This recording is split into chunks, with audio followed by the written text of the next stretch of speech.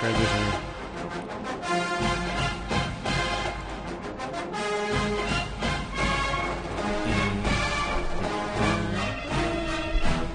You make that video? I feel like I know I can make that. That's what you said. Give me a minute, baby. Welcome to the Victor's Podcast, Samuel. It's been quite a while. Yeah, buddy. Welcome back to 2019. Yes. Peoples. By the way, we have a new website that I've created. It's at cfbstatnation.com. Have some previews about returning production. We'll have a Michigan preview up there shortly. And also have an indication or a little measurement of NFL draft recruiting status based on high school recruiting talent. A little measurement that just kind of tries to highlight the skill of all college football programs developing their high school talent into NFL draft picks. Check out the site. It's going to be new, improved. It's going to grow. We're open to any kind of suggestions that you might have if you can. It's definitely a new site, so we're excited about its growth and what it can do. And awesome. Very awesome. cfbstatnation.com. Yeah. Where there's going to be another football season, which means we're going to have another chance to beat that team down south. Oh, I got to get over that hump, huh? Yep, we're going to talk a little bit about that. We're going to talk about state of the program, talk a little bit about what Jim Harbaugh said at Big Ten Media Days, which was apparently controversial. In general, like media days to you, what do you think of it? Is it for the fans? No. I feel it's for the media. It's for the media, and it's not as big a deal outside of the SEC as inside. You think the SEC is bigger than the Yeah, because SEC does it for like a week, and Big Ten does it for like 2 days, and all the other conferences do it for like 1 day. Yeah, I feel like it's an event made for the media for people to create controversy. It's just so someone can say something, to get a coach to say something that's a little off script, and then you could just exclamation point it and hammer them. And a lot of times the coaches uses it for their little PR, whatever they want to say. Well, and then that's your opportunity to say, this is the state of our program, and this is how we're doing, and it's an honor to be here. But, I mean, that's coach speak, and nobody cares about that stuff. Yeah, so it's definitely for the media. Yeah. And so it is what it is. So let's just jump right into it. I mean, I don't want to spend a whole lot of time on this, but here's what was apparently controversial. Harbaugh talked about Urban Meyer. This actually wasn't starting off the season controversy. Yeah, This actually wasn't at Big Ten Media Days, but it came up around the time of Big Ten Media Days. Actually, I think it was because he was doing a media hit at Big Ten Media Days. On the next one, this is actually from a Tim Kawakami podcast on The Athletic. This is Jim Harbaugh's actual quote on Urban Meyer. I'll give the actual quote, and you can tell me if you think this is controversial or not, or what your feedback is. You don't have to, I'm hearing it for the first time, so I'm excited. Right. So, on Urban Meyer, he has a phenomenal record everywhere he's been. Controversy also follows him everywhere he's been. Correct. Okay. As you said it, I said correct and correct. These two things are facts. Okay, so be my unbiased opinion maker here. Is it petty for Harbaugh to say that about Urban Meyer? In no way, shape, or form, because facts are facts. If you say a fact and someone is offended by it, that means they are offended by the truth. So how could you be offended by the fact that it is the truth that Urban Meyer comes with a ton of baggage, even though he'll probably be a head coach somewhere next year, hopefully not in the Big Ten. You know what I mean? Yeah, if it's the truth, you can't be offended by it. It's same shit with my kid. Well, this is you say something that's the truth, and they get mad because it's real. The dumb thing about it is that there are, what are there, 350 million people in the U.S.? 327 million. Okay, so here's the number of people that could say this, and no one would bat an eye in it. 326,999,999 people could say this exact quote, and no one would even think twice. No one would care whatsoever. Me or you say it right now. Right, okay. It's just facts. Right, yeah. So Harbaugh couldn't say it, and maybe Michigan's AD couldn't say this, and someone not get their panties in a wad. Dissect it a little. Urban Meyer won a championship where he was a head coach at Florida and won a championship where he was a head coach at Ohio State. But he left Florida because of personal issues, because he's a freaking head case nutbag. I think he had 31 players arrested while he was at Florida. Yeah, and he also left Ohio State for reasons that we all know as of recent. So basically, I just said the exact same sentence, but I put in the context. So you could ask. I think a legitimate question to ask would be, why would Harbaugh say that? Because it didn't seem like it was necessarily in response to a direct question. I think they were. I don't know exactly what the context of the conversation is, but I'm sure he just kind of brought it up, because it's the elephant in the room every time. Stuff DVR'd? I know. I don't listen to that podcast. I don't think I'm subscribed to The Athletic, so I can't listen to that one. But we're in the modern day of everything's internet-based television, so we can't DVR anything anymore. Right. Well, we don't need to, but yeah. Yeah, no need. But I think the calculated, if we think this is calculated, and I'm not sure if it is or not. It might have just it's so short. It might have just been an off the cuff kind of comment, but it is kind of an opportunity for him to, the way he said it, he is able to get his little angle in there and say yes. And he's obviously acknowledged, he says he has a phenomenal record everywhere he's been. So he's obviously acknowledging that he's a phenomenal head coach as far as on the field. But he's also acknowledging that the programs that he has left have, I wouldn't say that he left them in turmoil. Maybe Florida, but Ohio State not so much. Ohio State's fine. It's not like he ruined. It's not like he ruined the program. When he knew Tebow was done, he left Florida. I remember. Right. So at least so hold on. So who is he offending here? No, I don't know. No one. But the point is, I think it might be somewhat calculated because he's able to kind of get his little angle in there for recruiting purposes, right? So Ryan Day can come in there as Ohio State's coach and say, hey, we beat Michigan every time we played them, under Harbaugh or under Meyer.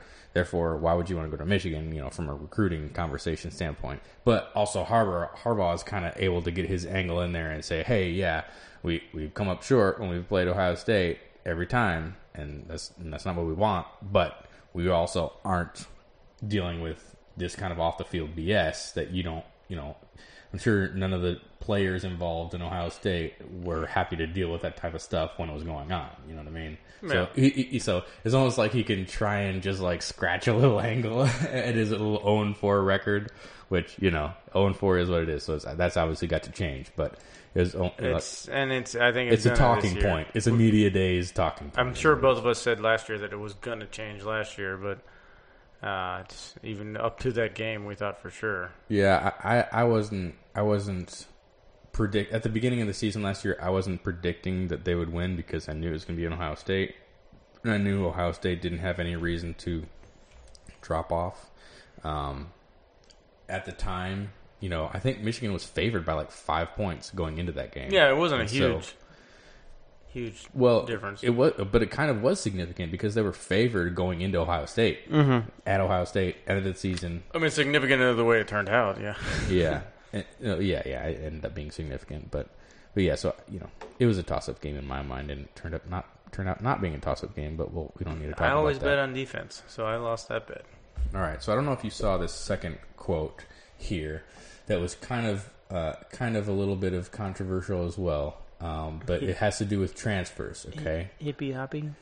Yeah, so I'll read it to you. I'm going to read it. It's a little bit long. It's maybe take a minute or two, probably not more than two, for me to get through. But I want to give you the quote verbatim. So you listen, turn your ears on, tell me if you think this is controversial or if you think this is, out of line or not a good look, so to speak. All right. Okay.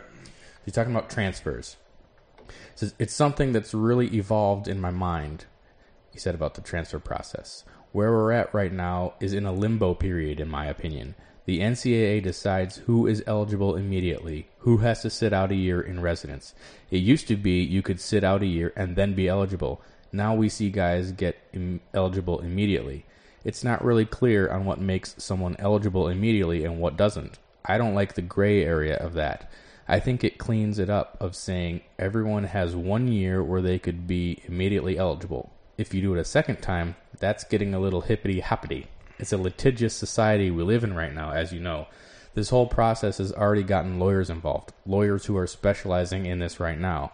And the other piece that bothers me about it is the youngster that says, this is a mental health issue, I'm suffering from depression, or that's a reason to get eligible. And once that's known that, hey, say this or say that to get eligible, the problem I see in that is that you're going to have guys that are, okay, yeah, I'm depressed. Exactly, okay. Hold on, let me read the last paragraph and then we can talk about it. Oh, there's more. Say what they've got to say, but down the road, I don't see that helping them if it's not a legitimate thing. But nobody would know. What are you going to say? 10 years down the road, I just had to say what I had to say? And I think you're putting them in a position that's unfair, not right. And as you said, you're saying it just to say it. And that's not truthful. That's not necessarily truthful. It's not something we should be promoting at the college level. Telling the truth matters, especially at a college. Okay.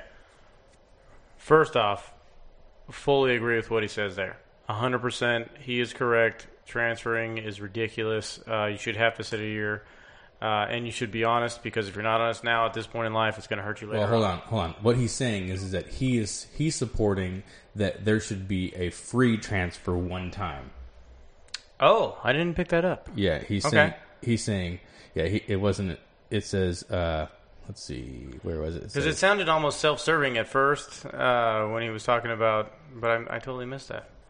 Yeah, he says, I think it cleans it up of saying everyone has 1 year where they could be immediately eligible. If you do it a second time, that's getting a little hippy-hoppity. So he kind of wants free agency then. Well, he's saying that there should be, he's coming out and supporting a one-time free transfer. I am not on board with that. Right. I'm not that guy. So the controversy on this is that he's saying that especially Michigan State and Ohio State fan bases and writers picked it up as he's saying, people are faking depression.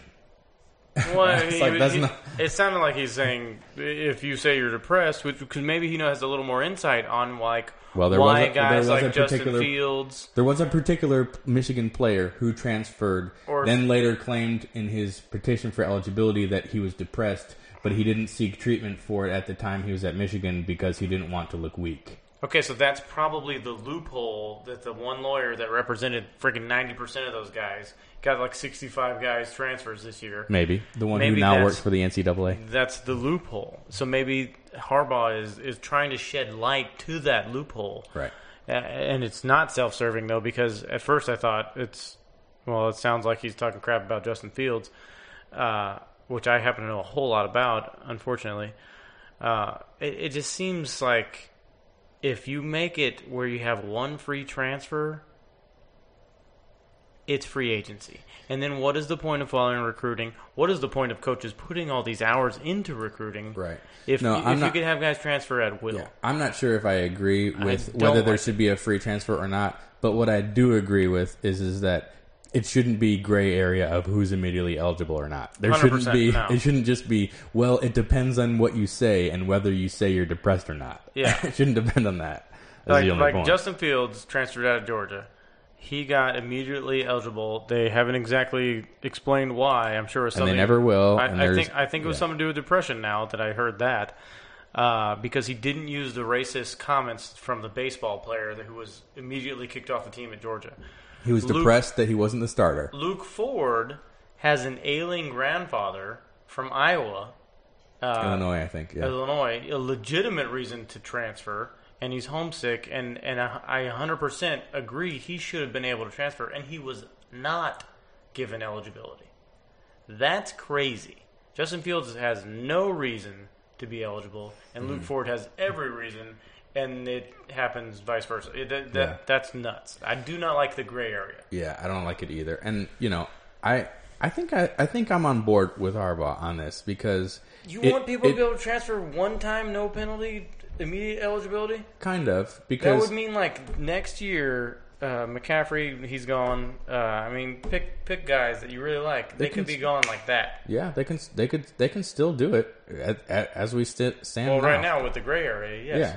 Yeah. But what he's saying is he wants to get rid of the gray area and have that. Yeah. So if you really agree with Harbaugh, there is no more gray area, and you get one-time eligibility transfer no matter what. I think I'm okay with that because that means he can also bring in a guy that wants to be there. I mean, ultimately, you're letting people be where they want to be. Free agency in college football. But you think that's wrong? Why are you opposed to that? I think that I'm opposed to that because the whole millennial standpoint on this is the fact that, like, oh my gosh, I'm not the starter, or it's not exactly as I thought it would be. So the first sign of controversy, I'm transferring. Well, and you would not have players that become all-time greats at your school because they left immediately. Well, maybe the players that are weak-minded like that are never going to become all-time players at your school. But they could have been. They could have been. Justin Fields could have been somebody at Georgia. Well, we'll see about that. But you know what I mean, though? Like it erases. I don't know what you mean. In my opinion, the kids should be paid for playing. I agree with that. I mean, I'm not against that. We're a capitalist society, right? They're making billions for the freaking school. Why not pay them something? Like if you're a computer coder and you go to school for computer coding and you come up with some crazy app and then you market this app, you shouldn't be declared ineligible from school. But so you're saying, okay, if we're a capitalist society, right. this is where you have to go into with the getting paid for players. Is okay? My school made $500 million for my school, through football. I get this portion. So that means if you go to Alabama, you're going to get a hell of a lot more money than if you go to Michigan. Is that fair? Well, that's not necessarily true. That would destroy recruiting. I think it should be, yes, they get paid, but it's unilaterally. NCAA says everybody gets $1,000 a week, or I don't know. I think the guys at the little school should still get the same pay as the guys at the big school. I don't know. I don't agree with that necessarily. They're putting forth the same risk. They're putting forth the same risk of their life of get a concussion tomorrow, your career's over. Why not get paid the same? Yeah, but do the players? That's how unions work. Listen, but do the players from Alabama and Clemson? Do they bring in more money for the TV networks and the schools than the players from Kent State and Bowling Green, Ohio? They do. So now you're making a monopoly that is already a monopoly twice as strong. It's not. It's very much the haves and the have-nots now. I'm not so convinced that it's already there. It's already there, but why make it worse? I'm not sure it would be that much different. Is my point, I guess. If Alabama can only. If I can pay you more to come to Georgia than I can you to go to Michigan, there's a good chance a kid from the projects is going to choose Georgia. Sure. That's not fair. Well, you have to have some competitive balance. You're right, but I think kids should be able to make money off of their likenesses. Like, I don't necessarily think that there should be. I don't know. It's really tricky. But the other side of the coin is that there's about maybe 1% of college athletes that are really marketable. Like, if there's 85 players on a team and there's 130 teams, that's like 10,000 players. Yeah, household names are like the top 10 guys in college football. Right. That's it. Yeah. It would exacerbate the haves and have-not situations for sure. But I think that allowing a free transfer doesn't necessarily break the system. So then here's how you make it even. The schools can't pay them, but they can accept endorsements, and endorsements the likeness, making money off of their likeness, like their name, or I'm saying Nike can give friggin' Tim Tebow money while they're in college, right? And that doesn't affect the school you're at. That affects how good of a player you are at your school, right? I like that kind of. Yeah. I don't know. I'm sure there's a whole lot of negatives to that area that we could find. Well, I think the main negative is that it widens the gap between the haves and the have-nots. Right?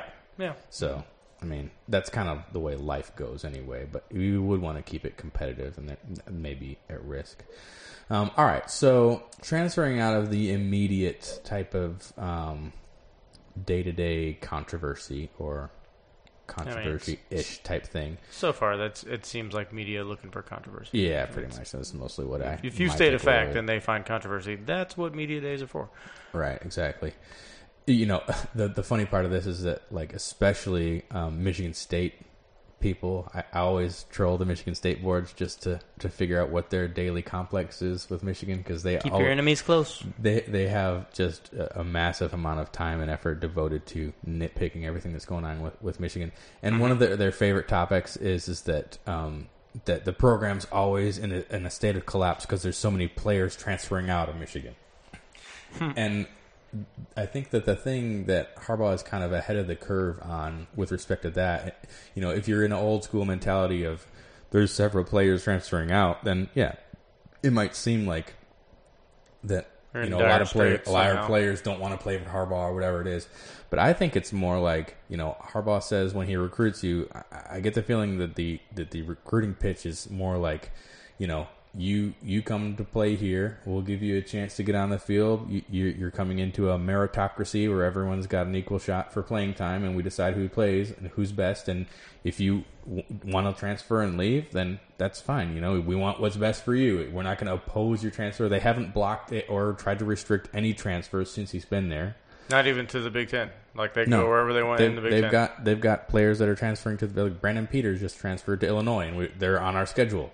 That's awesome. This week. And so, as a player, right. I'm all in on that. Well, that's the thing about Harbaugh is he was a player. Like, I'd be like, he seems to see things a lot from the player standpoint. Yeah. Which makes sense. And that would be very appealing coming in as a recruit. So for high ranked recruits and lower ranked recruits too, because you at least you think you're told that you're going to get a shot. You can kind of assume that you're getting a shot. I'm a lower ranked recruit. Okay, so I'm taking a risk going to Michigan because it's a major program. I might not get to play in my first 2 or 3 years, but if I develop, if I feel like I'm as good as the guy in front of me and you won't let me play, you're going to let me go. I like it. Right. Yeah. Which is kind of, it's this whole thing about allowing a free transfer is in line with that too. I think that kind of helps his recruiting, where he says it should, because he could use that as a pitch as he's talking to recruits. Like, that's fantastic. Like, we want you here, but if you don't want to be here, you know, we're not gonna. We still want what's best for you. SEC, you are not allowed to transfer within the SEC. Right. You are gone. Like, you don't like it on this team, then you can't play for any of them. Which is no recruit's going to look at that and be like, oh, that's great. Right. Yeah. So, you know, I think it's just kind of a more upfront kind of approach than a lot of teams are stuck with, because especially teams like Michigan State, like, they can't afford for people to transfer, especially when they developed them. You know, they're not taking in top 15 recruiting classes, so, you know, they've got to kind of stick with what they got, and, you know, they like to just bitch about Michigan every chance they get. All right. So, given our latest controversy, or not as much, I wanted to just kind of touch on the state of the program and State of the Union address and the Harbaugh regime. So, you know, I think it's kind of an overblown kind of talking point with respect to Ohio State. Don't get me wrong, I would like to beat Ohio State, and we definitely have to beat Ohio State. Is that the only measuring stick? That's the thing, is that that's like the only measuring stick. I mean, it's not. I have to argue that it's not. But the point is that we hadn't beat Ohio State in decades. It's been a long time, since like 2004 or something. I'll have to double check exactly when, but we hadn't beat Ohio. We beat Ohio State one time under Brady Hoke in 2011 when they had an interim head coach, Luke Fickell, between Jim Tressel and between sweater vest. Right. Yeah. And we hadn't been competitive with Ohio State for about a decade, is the point here, before Harbaugh arrived. And last year we should have been 100% competitive. Right, should have been. Things went sideways last year. I think it was a mix of poor game planning and some injuries involved on the D-line, and things went sideways there. Definitely not happy with that result. But I can't sit here and say that the state of the program is such that we need to even consider firing Harbaugh and geting someone new. Like, I feel like he could have done it for another 3 or 4 years, even with Urban Meyer still there and still losing. Harbaugh's not going anywhere. Like, I don't think that's the state of the program by any means. I think the state of the program is now, where are we today, and how can we not beat Ohio State? How can we win the Big Ten? That's all that matters. And it's not just because Urban Meyer's gone, it's because that's the goal. Winning the Big Ten, even if it involves a loss to Ohio State, would still represent a step forward, and that would be a step in the right direction for the program, in my opinion. Mm-hmm. I still think we need to beat Ohio State. I'm not going to say that we need to beat him within the next year or two, or we need to fire Harbaugh, because I just don't look at it that way. We need to be competitive and have a chance to win at the end of the game. And if we go to overtime and win and lose 3 times, I'm not going to sit here and say we need to just press the reset button, because you got to be at the top of the hill with a chance to win in order to take the next step. So it'll happen eventually with Harbaugh. He's not, I think we look at these coaches as godlike figures in some way, where it's like, if he doesn't win, then it's all on him, and that's it. And in some sense, that's right. But 2016, he had the game won essentially. I mean, he's not on the field. He's in charge of calling plays and schemes and so forth. But that game was an inch from going our way, and so the coach can put the players in position to win, and then the players have to win. That game was decided by referees. Yeah, I mean, I don't know. Unbiased opinion. It was a tough one for sure, and the crazy thing about that game is if they win that game, they more than likely win the Big Ten championship game, and they're in the playoff, and then we're not really having this state of the program discussion. Not at all. However, I can make a pretty strong case that there has been a level or 2 upgrade in the program since Harbaugh's got here in 2015. I know why. I know what you're going to say. What are you going to say? Development. Well, basically, the roster has been upgraded. Like, it's a night and day situation. I think the best indication of this, because Michigan's always recruited fairly well, always been within a top, averaging 15 to 20 in recruiting class. Mm-hmm. Throughout the years before Harbaugh, even too. But I feel like a lot of the, or at least the Brady Hoke and Rich Rod recruiting staffs or coaching staffs, that they didn't necessarily hit on even highly rated players. Like, they would get decently rated players. I don't feel like they were really all that good at identifying talent that they could develop. They were getting reasonably decent recruiting classes, but weren't putting it all together. So I think they're going for the higher rated players, but not the sneaky guys that Harbaugh's getting. Well, yeah, I mean, I think they were trying to do both. I think they were trying. I think they were also going after players that they thought they could develop. I just don't think that they were all that great at developing them. Yeah. Too, and the high rated players that they got, they weren't really able to develop quite as well either. Even 5 stars, if you don't have development, you got nothing. I mean, you got friggin' Aubrey Solomon's just falling through every day. If you got no development. Right. I think the best way I can illustrate this is that is the draft picks, the NFL draft. Before Harbaugh got here, in the 1, 2, 3, 4, 5, 6, 7 years before Harbaugh, from 2015 to 2009, there had been 18 draft picks in that 7 years. Well, in the 4 years that Harbaugh has been here, 16 through 19. 11 in 1 year, I know that. There's been 21 draft picks. Yeah, holy shit. So it's not even really a comparison.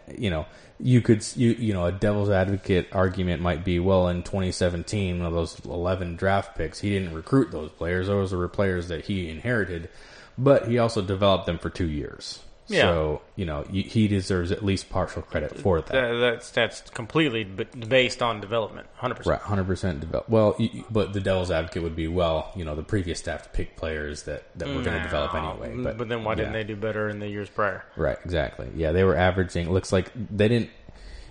In the 7 years before Harbaugh got there, they never had more than 3 players drafted in the NFL draft. Since Harbaugh's got there, 1 year they had 2 players. The rest of the years they had 5, 11, and 3. So he's obviously developing players at a rate that was, maybe double the coaching staff before him. So I don't think that's even really a debatable point. The roster is completely upgraded, and that's really the only way you can catch up to Ohio State. You're not going to be able to beat them on a consistent basis by having an inferior roster. You got to be playing on their level, and maybe we're not all the way at their level, but we're at least in the ballpark to where we've got a shot. So this is the pro Harbaugh show. I like it. Well, yeah. I mean, I'm still. I was just looking at on Team Harbaugh here. More to come. I mean, I am too. Yeah. I'm bummed that he didn't get the shot at beating Meyer. I wanted him to beat Meyer and then Meyer, implode like he always does, because you knew it was coming eventually. But I just kind of wanted it to happen more on the field. But I mean, I still just beating Ohio State is going to be. Yeah, I'm not sad that Urban Meyer left for sure. So it would have been nice to gratifying win enough just to beat them, anyways. Yeah, exactly. So yeah, that was the next point is that if we look at the record before Harbaugh, we can look at the 7 years from 2008 to 2014. Overall record 46-42. That is a whopping 52% winning percentage. With years that included 3-9, 5-7, 2 years of 5-7. So we're talking about 3 years here in the past 7, and the 7 years before Harbaugh that didn't even include winning records. 2 years of 7-6. 7-6. 1 year of 11-2. 1 year of 11-2, and the rest of those 7 years, no more than 8 wins. That is a bleak decade. Yeah, that is a rough decade. And the people that are complaining about Harbaugh not beating Ohio State and saying that he needs to be on the hot seat and saying that there's all this turmoil that the program hasn't moved forward and all this, I guess they just forgot about the decade before that. I'm not quite sure what the basis of criticism here. Oh, well, tell them now under Harbaugh. Yeah, well, okay, yeah, I'll get to that. 46-42 under Harbaugh, 38-14. That's a 73% winning percentage. What's the 3-16? Yeah, so the record versus Penn State, Michigan State, and Ohio State in the 7 years before Harbaugh, 3-16, which is 2 wins against 1 win against each. Penn State, Michigan State, and Ohio State. 3-16 in 7 years. That's brutal. Against who are now considered your main rivals. Penn State kind of gradually became a main rival over that 7 years. But you're kidding yourself if you're not thinking about the decade before he got here. Now, since he's got here, against Penn State, Ohio State, and Michigan State, he's 5-7. And that is mainly due to being 0-4 versus Ohio State. He's 2-2 against Michigan State, and he should be 3-1, not counting that punt drop. He's 3-1 against Penn State. So, Ohio State is the final frontier here. It's a threshold that we need to cross over. Oh, either way, it's 38-14. It's 38-14 as compared to barely over 50% winning percentage. 46-42. Yeah, I mean, if you are, if you're a below average Power 5 team, you should be able to go 7-6 or at least 6-6, right? I mean, we're averaging basically 7-6, and that's insane. I mean, we're supposedly a blue blood program who is, one of the before Harbaugh, you're averaging 7-6. Well, Michigan still now you're averaging 8-5 or 9-4. No. Yeah, we've got 3 years of 10-3 and one of 8-5. Yeah, so probably averaging So that's 9.5 something. Yeah, wins something like a year. That. I mean, that's fantastic. Yeah, if not 10. You're looking at, people are judged by their record against their rivals, and yeah, that's definitely one of the main factors here. But you can't just throw the baby out with the bathwater. If you who are you going to hire that's better than Harbaugh at this point? I don't know of anyone. Who's got above 73% win percentage? Who's gonna recruit quarterbacks to come in gathering candy out from a piñata? I mean, who has the depth at quarterback that Michigan has right now with the transfer portal going on? Right. That is our next topic of conversation. We can kind of jump straight into that. Did I segue on? Yeah, you had a nice segue. I didn't even mean to. Yeah. So, I'm confident with the state of the program. I'm not worried about it imploding. I would like to beat Ohio State. I hope we beat Ohio State. I will probably have a conniption if we don't, but I'm not going to be irrational and say that we need to just fire Harbaugh and hit the reset button if we can't beat Ohio State this year. Happen. Because it will not happen. He's got another 10 years if he wants them. At the rate we're going, I can't disagree with you. It would be nice to win the Big Ten. He could lose 4 more years in a row to Ohio State, and I don't think he loses his job. Well, I don't know. I think he's got to win the Big Ten and make it to the playoff within the next 5 years. I think it would be a little bit crazy if we weren't able to do that. It would, yeah. It would be an indication to me that we can't take the next step. He's not going in the next step. Yeah. Right.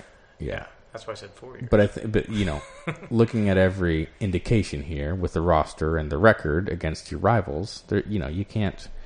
It's a clear step forward, and so pretending otherwise is just dumb. All right, so people that don't remember the past. Yeah, so we can kind of transition into looking at this upcoming season here. Not going to do the game-by-game preview today. We will do that in a later date. I'm really, just on a side note, really kind of excited about how the schedule works out. Got Notre Dame at home, Michigan State at home, Ohio State at home. Iowa, we have to play them, but that's at home. The really a lot of good home games. Yeah, which should be good for recruiting, right? Yeah, that never hurts. The toughest away games we have is Penn State and Wisconsin, and both those teams, I'm not sure Penn State is really going to be quite at the level that they were at the beginning of James Franklin's tenure there. They don't have. I haven't really heard the same kind of spunk the last couple of years in recruiting from him. It's just it hasn't been like even when Harbaugh first started. Like remember we were saying earlier, like how he was always in the news, he was always making some kind of buzz. So was Franklin, and so was Franklin in recruiting. And I haven't heard. Yeah, they've been recruiting well. Penn State has because Franklin's a good recruiter. Yeah, however, it used to be a big mainstream thing on signing day, and like they had their own little like room. Yeah, they've been recruiting fine. I think the problem is that they have been losing a ton of transfers, including like starters and such. They've been purging players, and they have a new quarterback. Trace McSorley is gone, so they're going to have to figure something out there. Supposedly they have a decent recruit, which I expect they will, but he'll be a freshman.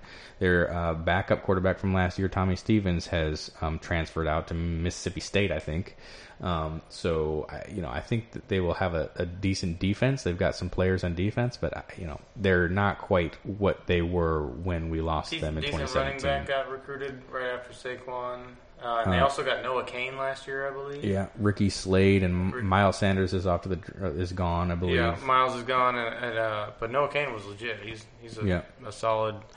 I'm not gonna say he's a burner or anything, but he's a Nick Chubb-esque type running back. He's not super fast. They'll be fine. They're a solid team. They just don't scare me like they did with Saquon Barkley and Joe Moorhead and Trace McSorley. And Gesicki. McSorley is like the classic, like fantastic college quarterback. Not going to be nothing in the NFL. Yeah, they do not have the offense that they did when they beat us in 2017. So I'm not worried that that's going to happen. I do think it's going to be a good game. Didn't McSorley switch to slot or something? Or he's trying to learn some completely different position in the NFL now? Yeah, I think something like that. I think they tried to make him switch positions, but he wasn't too interested in that. So Penn State's they're 12th right now in recruiting. So they recruit fine. They've got players. I don't think that they're really seasoned in the important position groups at this point, and and James Franklin doesn't scare me as an in-game tactician either.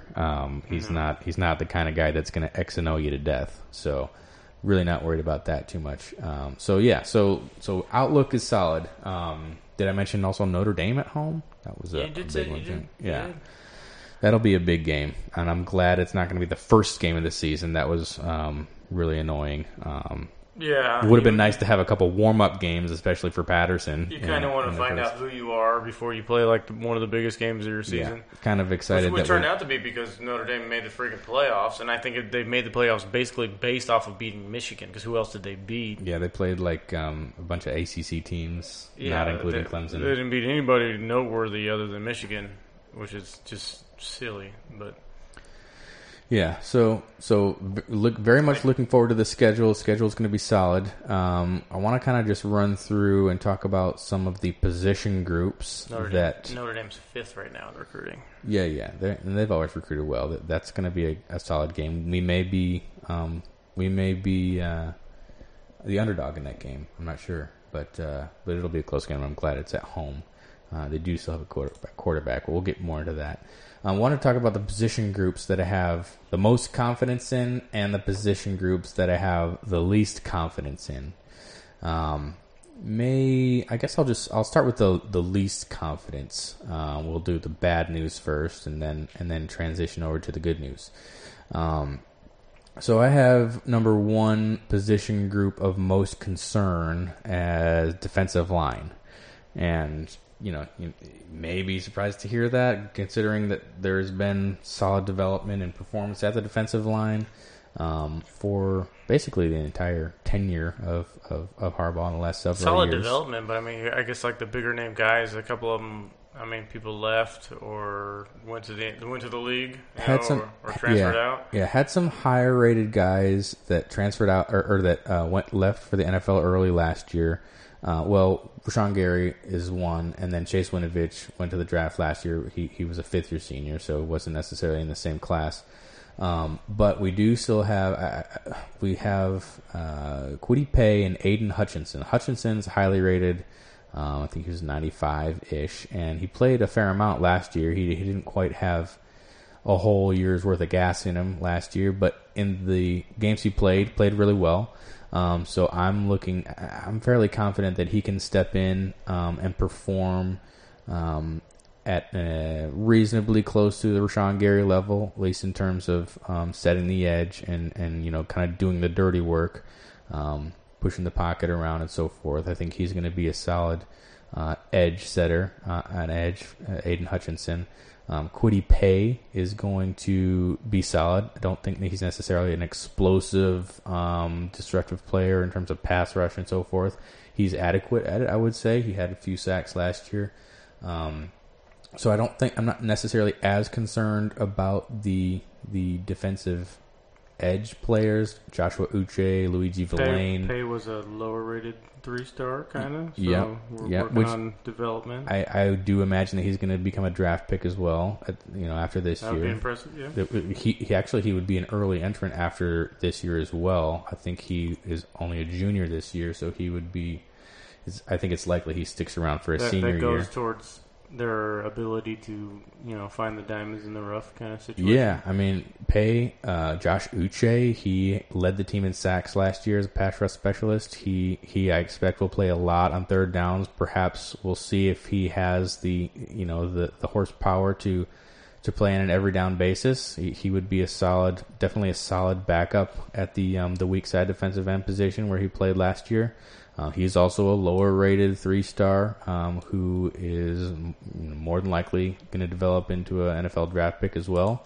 Kemp was a 4-star, at least. I mean, not like a highly rated 4-star or anything, but yeah. So Uche, Villain, and Julius Welshoff, I think, are the edge players, and then I think. We're on edge. Sorry. Yeah, edge is fine. I was just finishing up on edge, and then I jumped right to the middle. That's okay. The middle is kind of where I'm a little bit more concerned. Kemp transitioned last year from being kind of a liability to being serviceable. 6'3", 280. Played a fair amount last year and was decent. Is not a pass rusher from the interior. We had kind of been spoiled by Ryan Glasgow and then Mo Hurst as being really above average pass rushers from the interior defensive line position. Don't think we necessarily have that on the roster this year. Definitely am not expecting that out of Carlo Kemp, although if he keeps kind of the gradual improvement, that would be helpful. Yeah, Michael Dumbledore, Michael Dwumfor, I think probably has the highest upside of the returning players. From a pass rush perspective, he was a little bit of a liability in run support. 6'2", 285. I mean, he should be able to. Yeah, he should be plug some holes. You think that's a big boy? He should be able to continue to develop. He should be fine. I expect he'll be fine. He's a low-rated 3-star 84.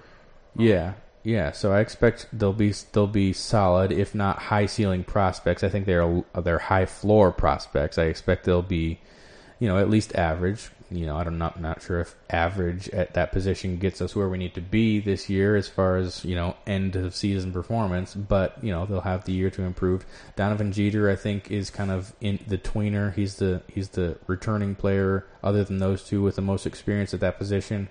And then Chris, he's 6'3", 308, so he's definitely like an anchor. Yeah. They've got bodies there. It's just a matter of whether they've got what they need in order to make it to the next level. And the other issue is that behind those two players in the two deep is freshmen. They are highly rated freshmen. Chris Hinton, 5-star out of Georgia, is. I think he's a high ceiling player, a high floor player. I think he'll be a consistent player. I just don't. You don't think he's going to beat out any of those guys in front of him? Not really. I wouldn't bet on it. I mean, I think that freshmen, not even if in too deep. Well, no, I think he's definitely going to be a backup. He's a great. Yeah, he's definitely going to be a two deep. I think, and that's just based on lack of numbers there. I would hope so. What did his brother end up doing? Was he? I know Miles Hilton. He's committed to Stanford still. Oh, okay. He's apparently still. I'm sure everyone's still recruiting him, so I think there's still an outside chance, but I think he's pretty committed to Stanford, and if his brother. I thought if he did go anywhere else, it was going to be Michigan, but I knew he was interested in Stanford. But yeah, I thought Michigan had a shot because they got his big bro. Yeah, I know they haven't given up on it. I'm sure they're still recruiting him, but we'll see. So yeah, Chris Hinton and Mozzie Smith, I think, are your backups in the interior defensive line, and they'll definitely have opportunity to contribute as freshmen. I'm just hoping that they won't be relied upon to contribute as freshmen. But if they are, say Hinton is that guy, and he earns his spot, I like it. Sure, yeah, I'm all for it. I guess if he bumps somebody because he's that much better, then by all means, I think that defensive tackle and defensive line in general is just not necessarily a position that a freshman coming from a high school conditioning situation comes in and dominates and maybe overtakes a more established and older and more experienced player that's been in a college conditioning program at least for a couple of years. So if he does it, great. I'm all for it. I think that the odds of that happening are, very slim. I'm not expecting it, although I do expect that they will be needed to contribute. So hopefully they can get a good rotation going. If they can have 5 interior defensive linemen rotating, that'd be great. If they're all getting relatively equivalent performance out of them, and then the younger players are kind of allowed to use that performance to grow and to develop, that's great. I think that'll be a good situation. So that's defensive line. That was the position group I'm most concerned about, the least confidence about. The next position group there would be running back. Did he have the least? Okay, hold on. So the most you were worried about was the defensive line? Yeah. Second most I'm worried about is running back. I'm with you. Okay. Yeah. I would have gone running back first. I feel like running back is a huge question mark for Michigan, especially after watching the spring game, or at least the first half spring game here earlier. I don't know. I see a bunch of smaller, lower-rated guys. Charbonnet didn't play, obviously. You know how I feel about Charbonnet. He's elite, beyond elite. I think he should have been the number 1 running back last cycle. Other than him, I don't know. I think the reason that I put defensive line higher is because I think you can get away having just regular guys at running back as opposed to having a game breaker is not as big a liability as just having regular guys at defensive line. Yeah, I don't want to get you pushed. Put a bigger priority on the lines of scrimmage than you do your skill players, right? Which makes sense. I understand that, right? Yeah, but other than Turner's pretty good. Charbonnet's, I think, elite, but what's up with him? He didn't play in the spring game. He's hurt. He just had a knee scope from high school, and they wanted to hold him out of the spring to make sure that he'd be ready in the fall. Is he going to be ready? Yeah, they said Yeah, I'm not worried about it. He just had a knee scope. Say he's not good to go for a couple of games, and he comes. He will be. He just had a knee scope. He could have gone in the spring, but they wanted to keep him for the fall. He comes back for Notre Dame first game. I wouldn't. As long as he runs over Notre Dame, I'm not going to be mad about it. Whoever he runs against, he's going to run over. But I'm a little bit. He's a little thin at running back for me. Yeah, it's definitely thin. Christian Turner performed well against Florida. He's a little bit banged up in the spring. I feel like, what we were talking about earlier, it seemed like everyone that had a hangnail was kept out of the spring game. So I'm not really. It seemed like there was really not a whole lot of emphasis placed on the spring game. And True I think Wilson they said played, that. Though, right? True Wilson played a little bit. Yeah. A little. Mm-hmm. Yeah, I remember seeing him. He's a little bit smaller. A little smaller. He's not a bruiser. He's shifty, and he can he can run north and south and get you a couple yards falling forward. And so he's not going to run away from anybody. He's definitely not like NFL prospect style. 5'10", 202. Yeah. He's a little bit of a third down scat back, so yeah. he'll be able to service. He'll be serviceable at position, but he's not going to be kind of a game breaker. So yeah, expecting to need Zach Charbonnet or Christian Turner to kind of establish themselves as the rock toter and be productive, break tackles and such.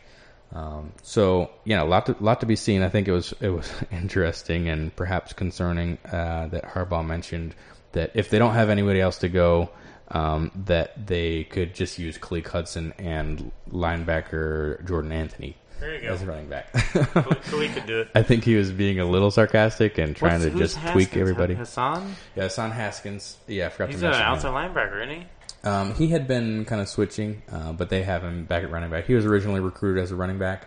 Okay. They also had Michael Barrett. 6'1", 212, so a little bit more size.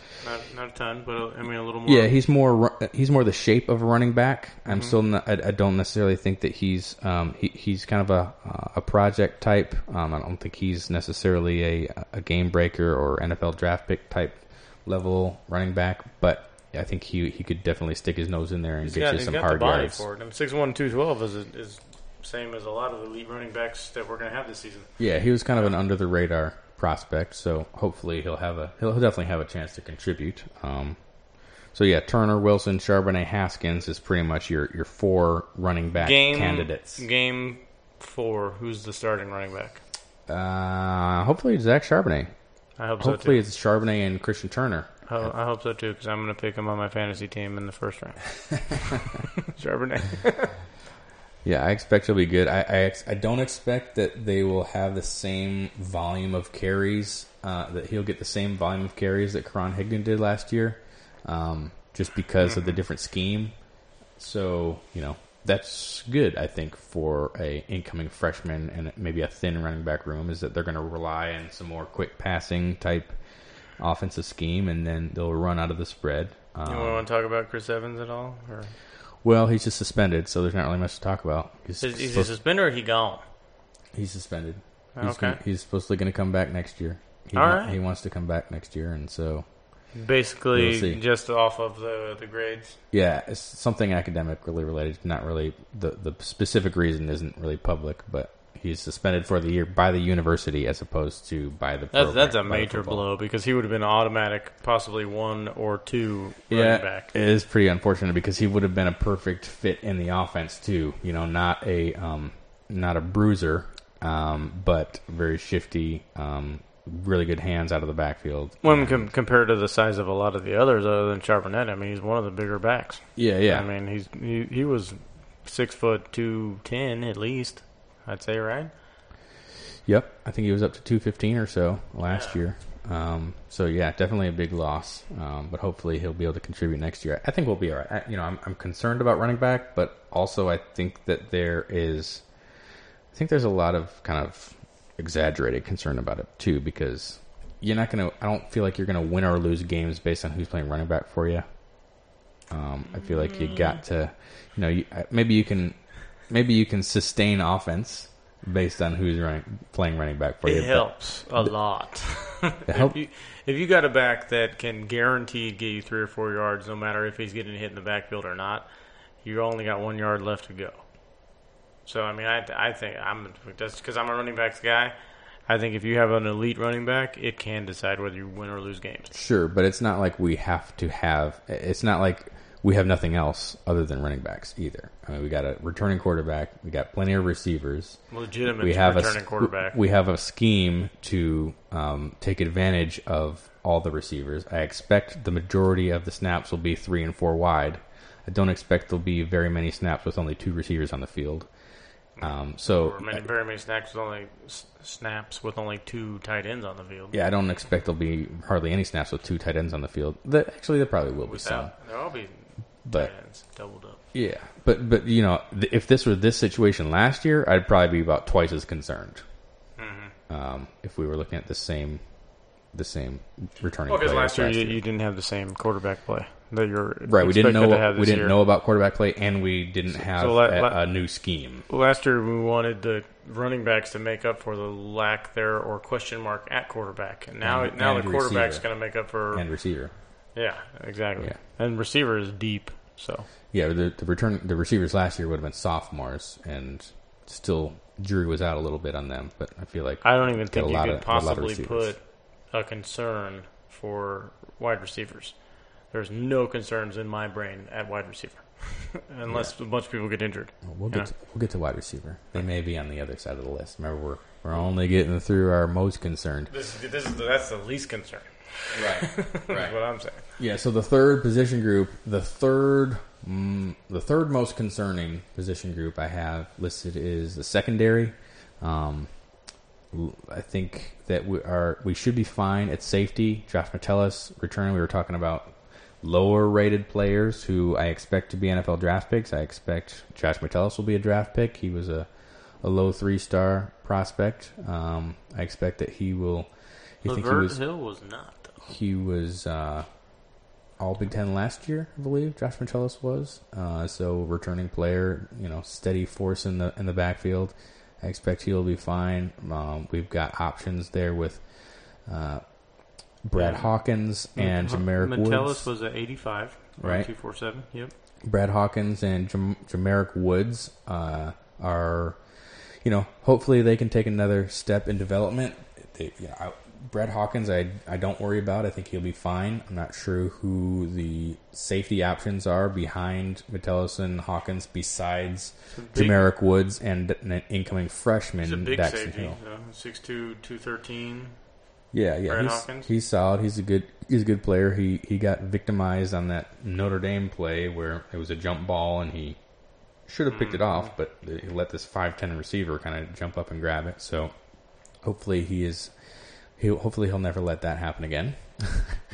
He was a solid player last year, so not worried about him on the back end. Jamarick Woods, a little bit more of a liability in coverage, seems to be fine in run support, and they nickname him Woods because he brings the wood on hit. I'm not sure if you're allowed to have a nickname that's the same as your name. Not sure. Is it a nickname, Ben? Yeah, I'm not sure that qualifies as a nickname. 6'3", 210. He's solid. Yeah. So our starters at safety should be fine, especially if Daxton Hill is able to mix in there. There was some talk of Daxton Hill playing nickel too to get on the field. So that could be a kind of a. I remember him. He was highly rated, wasn't he? Yeah, 5-star. Yeah. He is number 1 safety. He was supposedly, based on what Nick Saban said, he was like the best safety he's ever recruited or something to that effect. Something really extreme praise from Nick Saban on Daxton Hill. So, I'm not sure that he's going to be an All-American player as a freshman. I would expect not. I'm not sure he would be an All-Big Ten player as a freshman. I expect not. But if he can kind of contribute in the rotation and then be in a position to, be a really solid player by the end of the year, that would be great, especially since he's extremely fast. And maybe he will help mitigate the Ohio State situation that we saw last year with the secondary matchup. Absolutely. Looks like at corner we'll have Lavert Hill back. He sat out the spring, but I think he sat out 3 springs in a row with some type of injury. Looks like the secondary is a little more upgraded, if you ask me, than a lot of other positions so far. The secondary is it's an area of concern, but it's an area that has a lot of higher rated players. Yeah, some higher rated players, and also throw in there Vincent Gray, who's a lower rated player who seems to be the second corner at this point, or the projected second corner. Given that we just learned that Ambry Thomas is dealing with some type of undisclosed illness or injury, and has apparently lost some weight and may not be ready for the beginning of the season, which is concerning since we're still 40 days out or so. I expect that he'll hopefully make it back to contribute after the first couple of weeks. It seemed to me like maybe mono could be something that kind of fits that. I know that's kind of a weight loss thing, and you kind of got to get back in shape, and it's not a short-term type of illness. No. So hasn't been disclosed what it officially is. I'm just speculating that could be a contributing factor there. So looks like there'll be a battle for the second corner. Hopefully we'll figure that out. I think we've got some options there, so we should be all right there.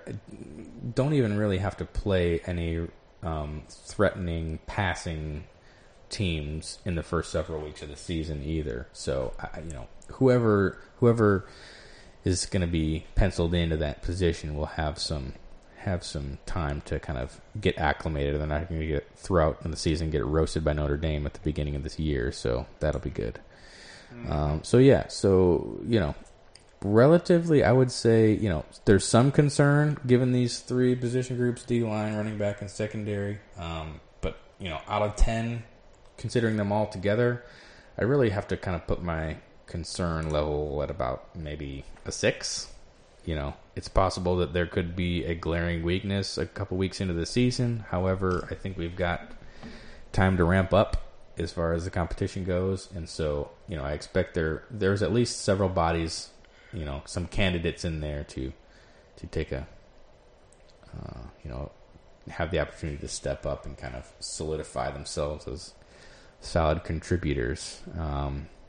You have any thoughts about how concerned we should be with these problem spots?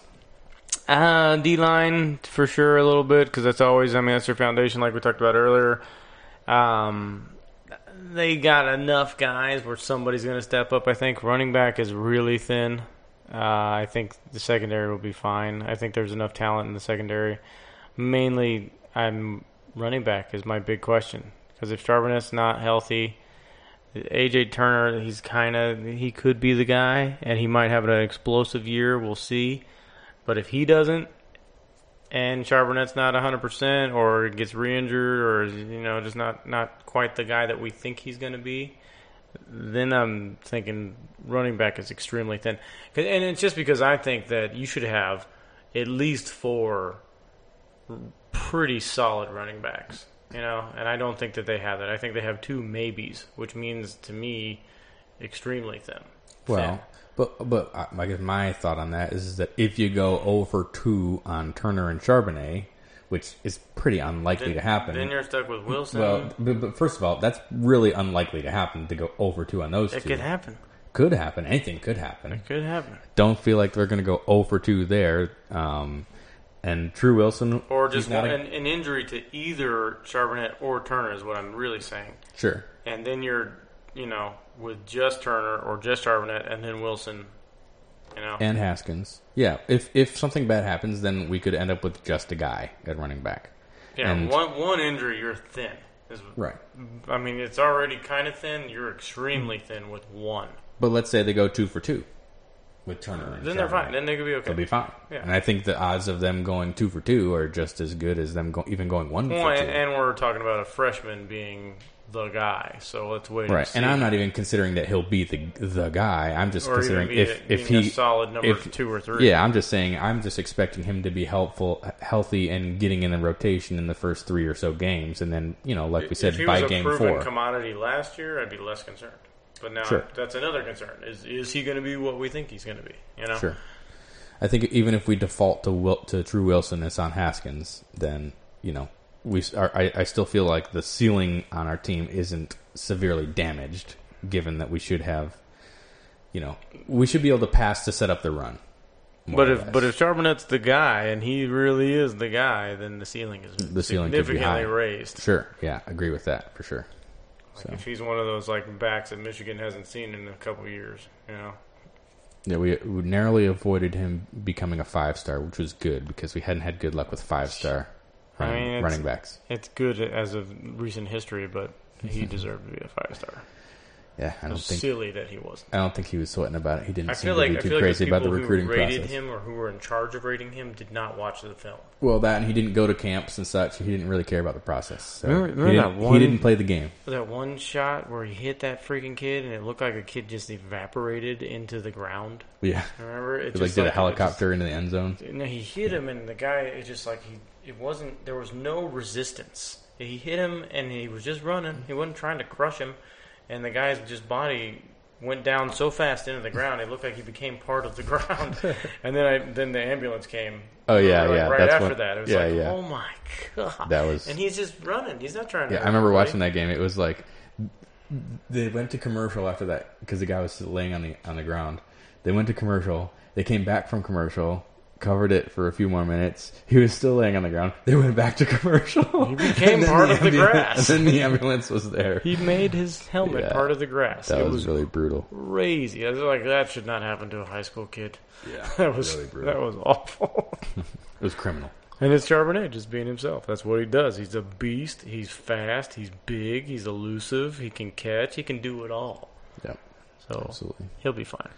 I'm not too worried about it. As long as he's healthy for the first several weeks, we'll be good. All right, moving over to the position groups we are most confident about. I have it listed right here at the top, quarterback. 100%. I concur. Yeah, and it seems like we've crossed into a new day and age with, like we talked about with the transfers and everything, and we kind of mentioned it earlier, but it seems like a pretty rare luxury to have 2 viable starters on your roster. That's almost unheard of now. Now you're lucky if you got a good, decent, solid like JUCO guy or someone who transferred in from somewhere else, or if maybe you got a 5th-year senior about to graduate. You might have that one like coming in freshman recruit that's pretty solid. Yeah, you might be able to get away with it for a year to where you've got one outgoing and one incoming. Because they know you got somebody leaving, and they have to leave. Yeah. But there's no like back-to-back studs. Yeah. That are close in the same year, you know. Yeah, and we'll see how this affects kind of the way quarterback is recruited because, back in the day it used to be you'd get at least 1 per class, sometimes 2, right? And now in the last 10 years or so it would be you want to get 1 per class, and now you have to get one almost every year just because you're worried about transferring. Right, yeah. And Michigan has had that, and of course they've had the transfers out of stuff, but I mean you still have Shea, who is 1 year over McCaffrey. No, after this year, McCaffrey will have 2 years after this. So that's fantastic news. So McCaffrey hopefully won't transfer because those years match up. Yeah, I don't expect he will. Really good. Milton will have 1 year after McCaffrey, I believe. So it lines up, which is rare and hard to do. Yeah, it is. And I wouldn't bet my life that Milton won't transfer, especially if they do, get him some time. They also said that they're going to stiffen the transfer availability. They're going to make it harder. You got to have a legitimate reason to transfer now. Yeah, this is the latest I've heard. There's less gray, and it's going to be more likely that you'll sit out. But yeah, we'll see. They hadn't decided. If it had been last year and he wanted to transfer last year, I'd have said he probably could have. But now I don't know. Without any penalty of sitting. Yeah, so really, really exciting we'll be really excited to see Patterson in year 2 with having chemistry with his receivers and his offensive line, and we'll get to that in a second. But also having him run in a true kind of spread attack with built-in RPOs and such. We saw some of that last year in a really limited way, and when they whipped it out, it seemed to work really well. It just kind of didn't. It wasn't a core of their scheme, so they didn't seem to go to it as much as maybe they should have. What I want to see is Patterson, because obviously his passing ability is superior to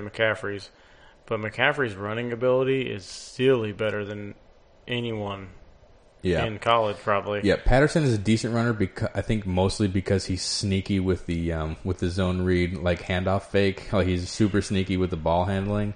But yeah, I mean he's not super fast. He makes good decisions on when to pull it, so he can be really effective on like a 3rd down and 2 situation to where he can scramble for the first down.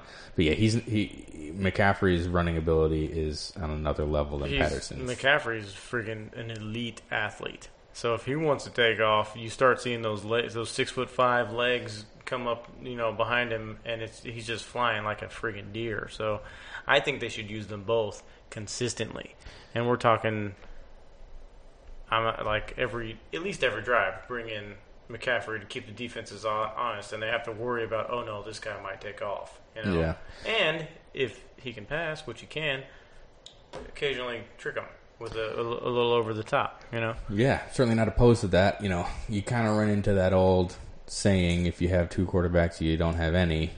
But, so I don't know that I necessarily agree that they should switch him that much. Maybe, I think they are going to mix it up. But, Harbaugh sounded like he's considering it. Sounded like it. He also, he is also very capable of coach speak himself. He does a lot of. It's always going to be a quarterback competition, and maybe now it is capable of saying anything. Yeah, so we'll see. But the point of it is very, very fortunate and confident having 2 very capable quarterbacks as opposed to just one. Best case scenario, Patterson has an amazing year and gets highly drafted. I think that would do wonders for recruiting at quarterback, because I think this, like I said last season, it's Patterson is the first time he's had a kind of next tier quarterback at Michigan. I think, I thought he was the first one that was kind of an elite quarterback that Harbaugh's going to get to coach. Right, like the first recruit that he had was Brandon Peters, who played a couple games 2 years ago and then didn't play much last year. Actually, he played 1 game and threw 1 pass, and it was picked. I would say lots of development at other positions, but quarterback, what you thought Harbaugh was going to be, because he played quarterback and he taught Andrew Luck. You thought he's going to develop quarterbacks all day. He's going to be the quarterback whisperer, and I just don't see it so far. And I think if Patterson finally kicks that off, it's going to be huge. Yeah, it was definitely a down year. He already has had 1 drafted at Michigan, Jake Rudock, which came out of kind of nowhere. He's a transfer from Iowa because he got beat out, and he was able to kind of get him drafted. It was late, but still got drafted. But yeah, I mean, he hasn't developed one that he's recruited at Michigan yet. There's been too much mixing and matching, and too many. Well, it's also been. It takes 4 years for to get a player that you recruited to be draft eligible anyway, or 3 years anyway. Yeah. So it's about time for that to happen, and we'll see it happen. So they're so very not. It's not weird that it hasn't happened yet. It's just I guess I'm just really ready for it. To happen for sure. And looking down the line, Joe Milton, super high ceiling player. We saw him a little bit last year. Still really raw. We'll see what happens with that. If he sticks around, I think that the staff is really confident that they can develop him well. Cade McNamara is kind of a mini Shea Patterson, kind of in the same mold. And similarly, J.J. McCarthy is a commit for 2021 class. Normally I wouldn't look that far ahead, but if you look up his highlight tape and watch it, it's a bit eye-opening. He's a little bit taller than Patterson. He's elusive like Patterson. Wouldn't say he's a game-breaking runner like McCaffrey, but he's able to scoot a little bit. He can definitely run when he needs to. Yeah, but he's just got a shoulder-mounted cannon and is able to just. I'd say his ceiling is much higher than any of them. Yeah, anyone on the list so far. Patterson, McCaffrey, Milton, McNamara, all of them. His ceiling is way above theirs. Yeah, he's throwing, in this highlight tape, as a sophomore in high school, he's throwing 45-yard ropes not your moon ball, deep shot. He's just ripping it down the field, and so very excited. We'll have to wait 4 or 5 years before we get to see that in the correct uniform. But yeah, we'll see him hopefully in 2022 as the starter. Yeah, I mean, hey, if I had to put money on anyone as a true freshman coming in, I couldn't put it on any other guy than that. Well, no, guy. if he's 2021, that means that's the year he'll be on the field, right? Potentially. Yeah, so at least 22 as a starter, I'm giving him until he's a sophomore. Yeah. Or a redshirt freshman. That's fair.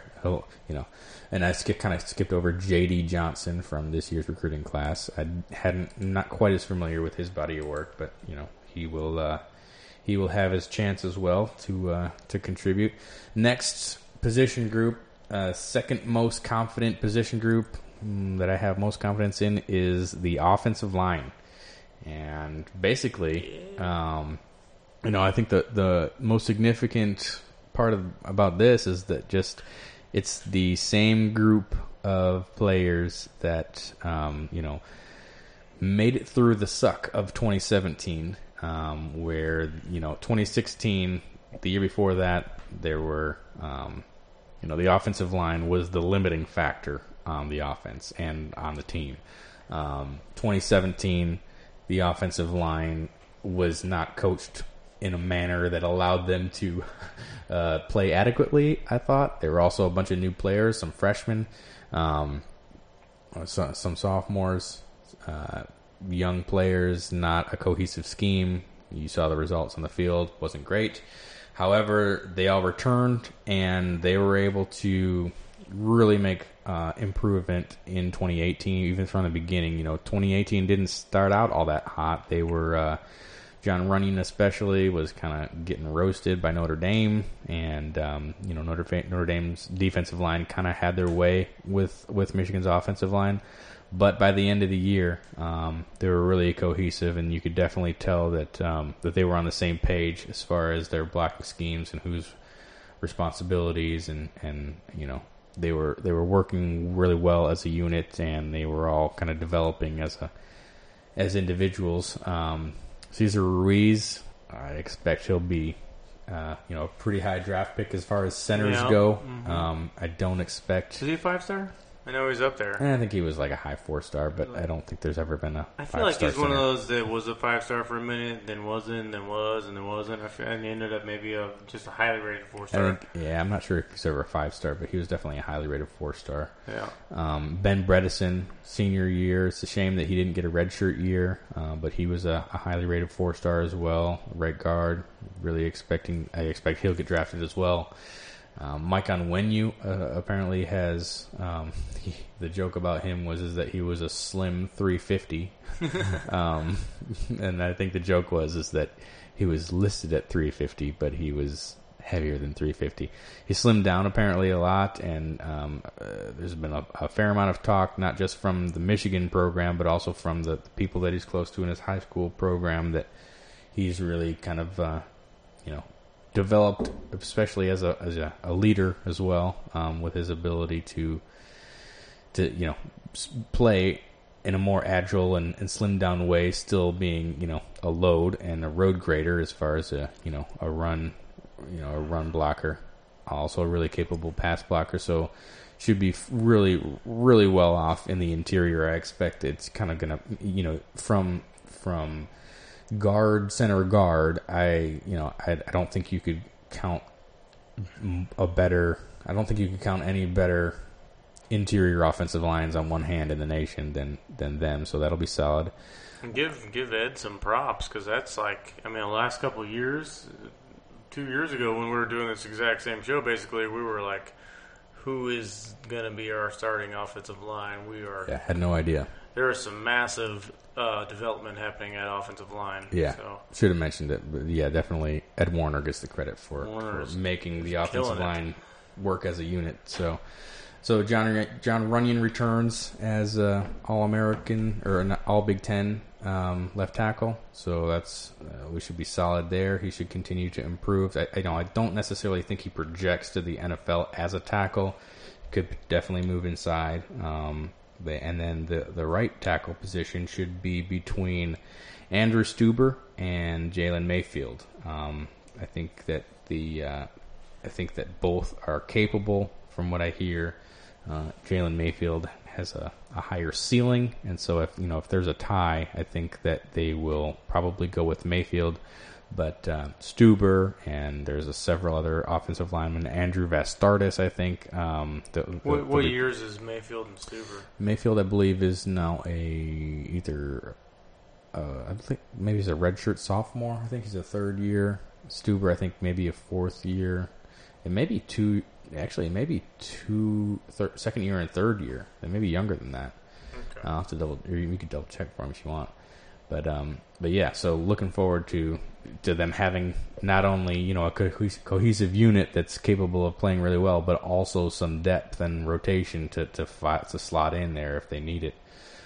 So offensive line has gone from being a significant liability to being strength, without a doubt, on the team. So looking forward to that.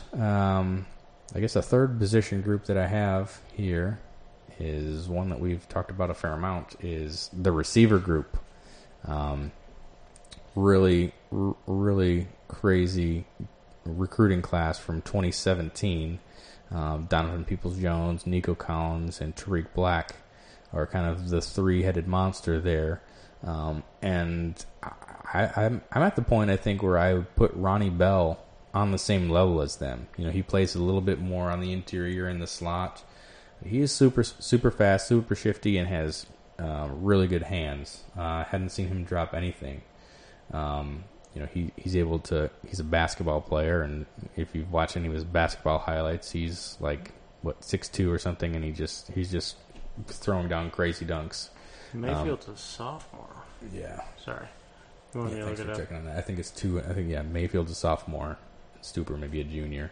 I'm on it. I'm looking. But yeah, so definitely some depth at wide receiver, options.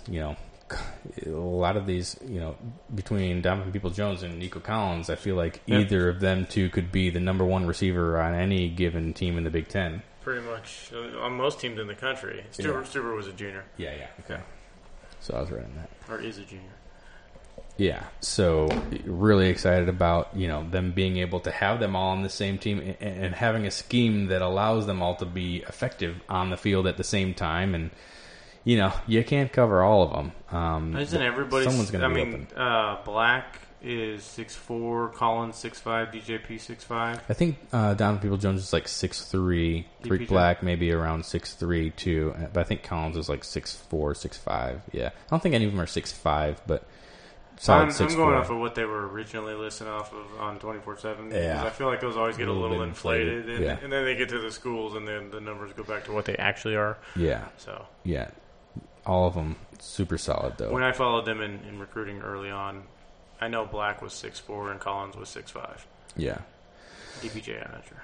Well, the interesting thing here too is that we've got a lot of little slot ninjas that have come in. Seems like there's definitely been a big kind of shift in recruiting philosophy with receiver too, given the new scheme. I almost kind of just read it as more of a confirmation that the scheme change isn't just kind of a talking point type thing, that it's really real. I think we've got within the past recruiting class and this coming recruiting class 6 or 7 wide receiver commits that are 5'11" or under, but really fast and super shifty and just kind of those guys you just want to kind of give a crossing route to after you've cleared everyone out and just let them kind of do stuff in space. Mike Sainristil is a guy that seems to be a route running artisan. Seen several videos online of him just running routes and drills, and you saw some of that in the spring games. He should be a contributor as a true freshman. Giles Jackson is another one.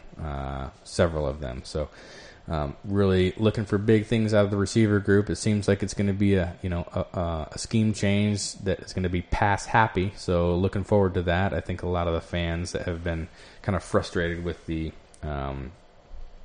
with mostly the memories of the 3 yards in a cloud of dust type offense, have been, really hypersensitive to the running on first down and being kind of predictable.